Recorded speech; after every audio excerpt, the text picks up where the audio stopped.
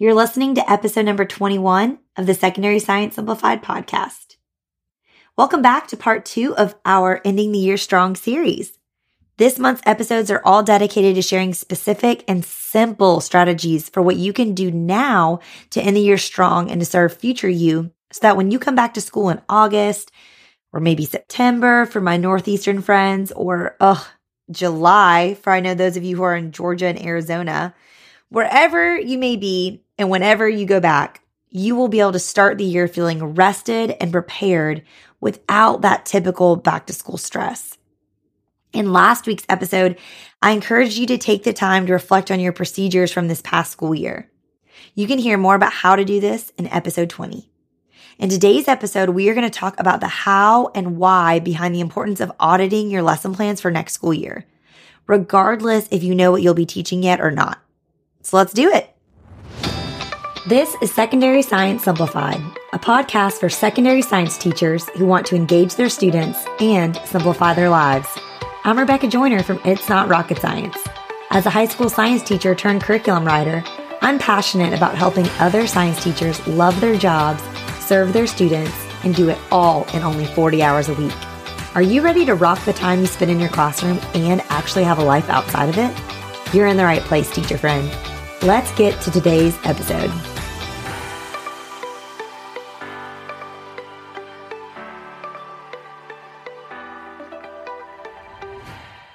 Welcome back for part 2 in our May series about how to end the year strong in order to set yourself up for success next school year. I know that at this point in the year, so many of you are just totally exhausted, but I truly hope that these episodes encourage you to use the last little bit of fuel in the tank that you have to serve future you. And this is a concept I am super passionate about, both in my school life and in my home life. I like to be proactive about making conscious choices in how I steward my time and energy in order to serve future me. So what this looks like in my house is simple things like batch chopping and prepping when I'm making meals. So for example, we have homemade pizza every single week as a family. I like mushrooms and green peppers on mine, and my husband likes pepperoni and Italian sausage. Opposites clearly attract, right? So once a month, I chop up enough of veggies for my toppings for an entire month's pizzas. And then I freeze each week's toppings separately. And then on that same day when I'm chopping, I'm also going ahead and I'm browning a bunch of Italian sausage for my husband so that he can have it on his pizzas for the entire month. Then each week when we have pizza, all I have to do is make the dough, and I have a super simple recipe I do in the morning, and then it rises all day so that we're ready to bake it in the afternoon, and grate the cheese. And then basically all the other toppings are ready to go and be used. And so I tell you this because I want you to hear that putting in about 20%, maybe more effort in the present can serve future you 5 times over down the road.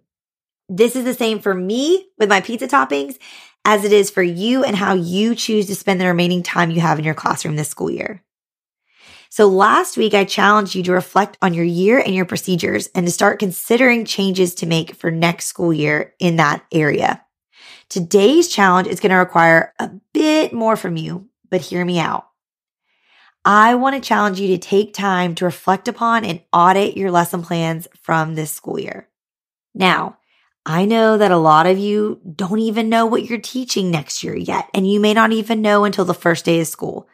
So you may be thinking, why would I even sacrifice an ounce of the dwindling energy I have left to change up lesson plans for a class I may not even teach again? But here's what I'm not asking you to do. I'm not asking you to rewrite entire unit plans or create brand new tests for a class that you don't know you'll ever teach again. Here's what I am asking you to do. While you are still in reflection mode from last week and you're still in this school year and it's very, very fresh, take some time just to think through the lessons you did this year.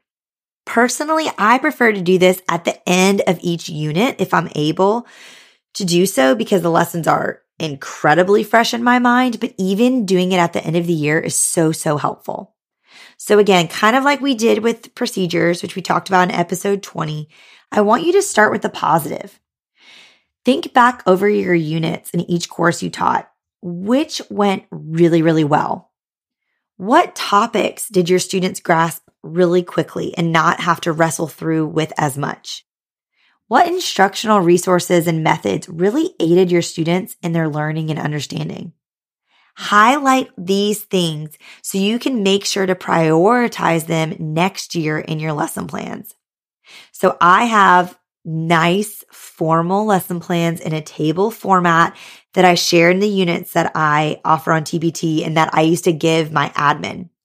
But personally, I keep a Word doc. It's so simple of numbered lists, and each number is just the day in the school year where I just list so briefly what we do that day.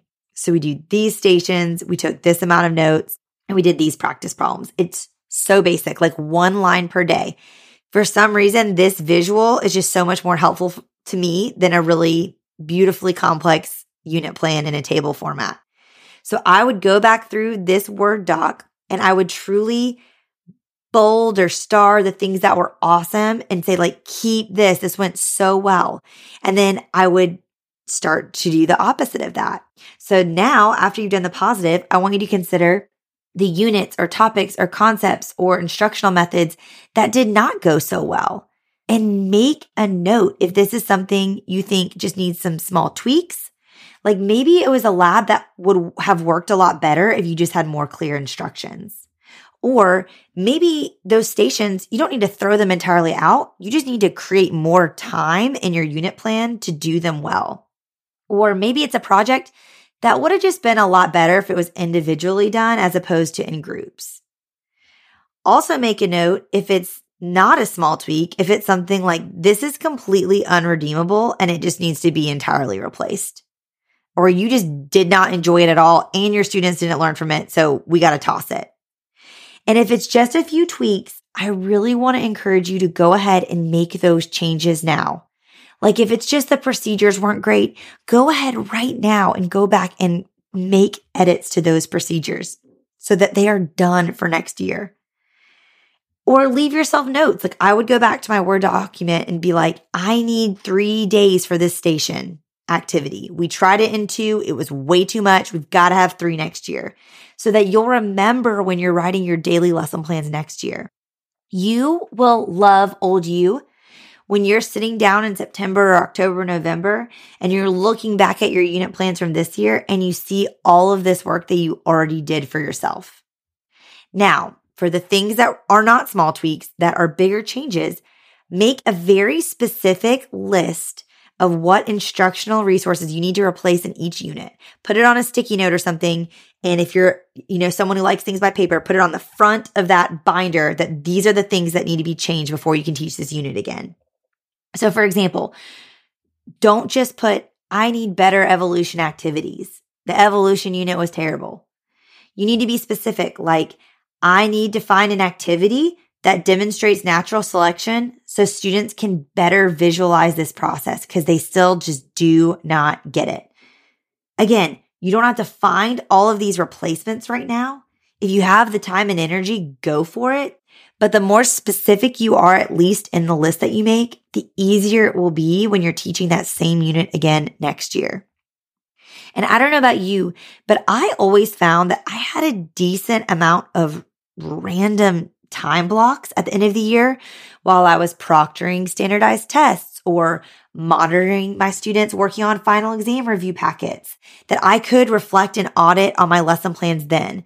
So I encourage you to end the year strong and use those little pockets of time you can find over the next few weeks wisely.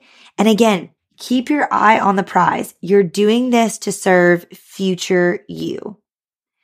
And now, what if you don't end up having this class to teach next school year? Think how helpful it will be if a few years from now, you're scheduled to teach this class again and you haven't even thought about it in 3 years, but you already made all of these changes already, or you already have these specific lists at what to do. You'll be so relieved you did this for yourself now. because you truly never know when you will teach a class again. And so I really encourage you, even if you don't end up having this class next year, you may have it in 2 years or 3 years or 4 years, and you will be serving future years so much down the road. Things you think you'll remember next school year, you might, but you may not remember them 3 years from now. So do this now while it's so fresh in your mind. I promise it's so much easier. And then here's the other reason why I think it's so helpful to do this auditing and reflecting now on your lesson plans. If you have a weird period of time left in the school year with your students, maybe like after end of year testing, you have a couple days before, the end of the year, or, you have this weird couple weeks after AP exams and you have juniors, but all your seniors are out. Use that time to get students involved in the process. I talk about this in episode 18, but I really feel like we underutilize our students in terms of how we could be engaging them in this auditing and reflecting process. So give your students a survey. Have them list the topics they felt like they struggled the most with, or the labs, activities, or projects that you did this year with them that they didn't feel like were very helpful. And then flip the script and challenge them to come up with replacement ideas or to revise what you already have to make it more effective. Your students can make review stations and games. They can come up with lab ideas or research project ideas. And yes, while most of them may not be entirely usable or even partly usable, you may just at least be inspired with some ideas. And at the minimum, it'll be eye-opening to know what they felt like wasn't effective. I cannot tell you how much student feedback has helped me in my own auditing process.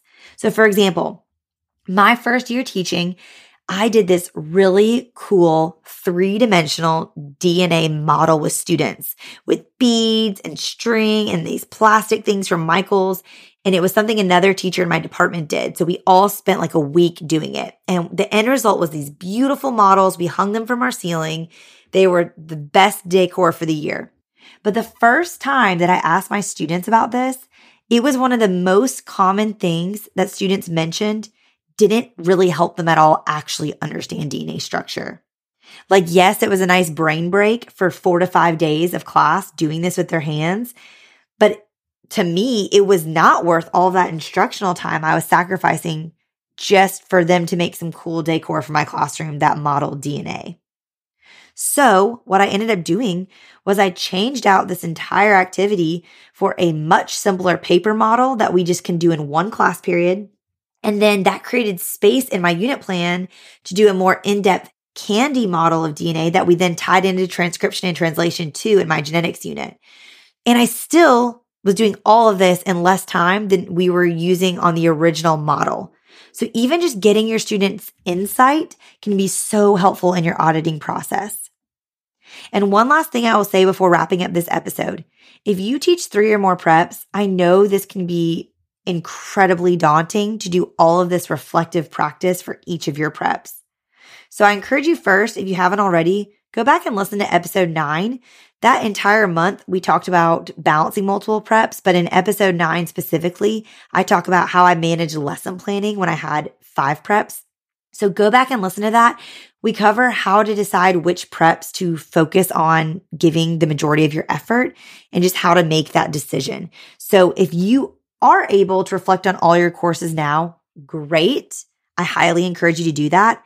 But if you just truly don't have the capacity to go through all 7 preps you had this year, then go back and give that episode a listen to kind of decide which ones you should focus on in terms of preparing yourself for next year.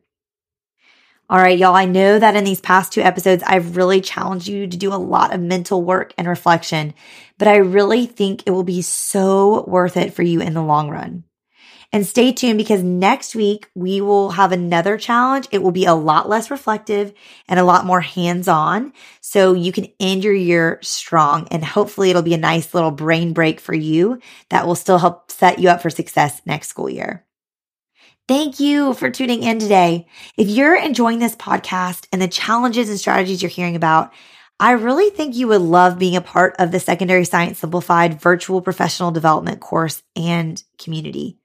I wrote this course last year to provide practical professional development and more one-on-one support than I can offer through your earphones as you listen to this podcast or through your phone as you read a blog post. And I had such a blast running the first round of it last summer. I'm going to be opening it up again this summer. It only opens once a year for enrollment. So if you're interested in being notified when the course is available again this year, be sure to go to itsnotrocketscienceclassroom.com/SSS waitlist to join the waitlist. All right, teacher friends, that wraps up today's episode. If you're looking for an easy way to start simplifying your life as a secondary science teacher, head to itsnotrocketscienceclassroom.com/challenge to grab your classroom reset challenge. And guess what? It's totally free. Thanks so much for tuning in, and I'll see you here next week. Until then, I'll be rooting for you, teacher friend.